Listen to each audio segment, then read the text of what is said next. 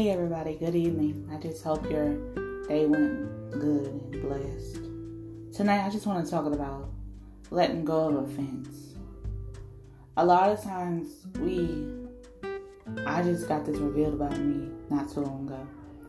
A lot of times we forget people in our mind, but we don't forget people in our hearts.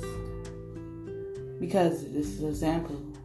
We say we forgive them, but we always want to tell people what they did wrong to us.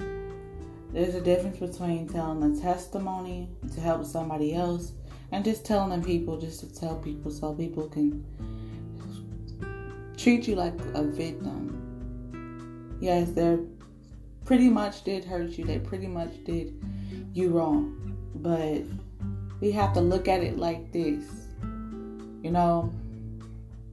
We can never heal if we're still going on about it in our minds and hearts, repeating the offense in our heads. That's not really forgiving. So we have to, I know sometimes you can't forget about it, but we have to stop talking about them. Stop bringing it up every time you get a chance.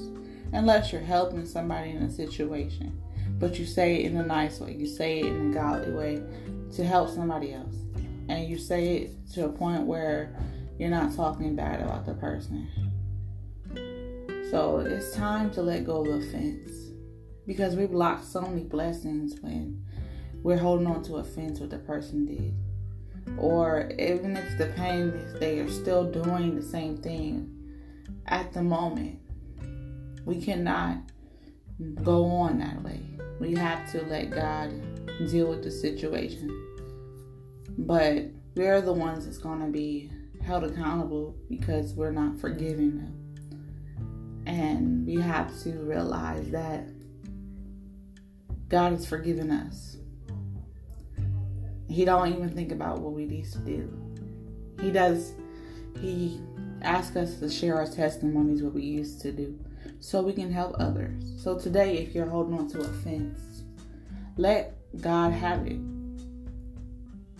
Let God have it and be free. Don't hold on to unforgiveness. Have a good night.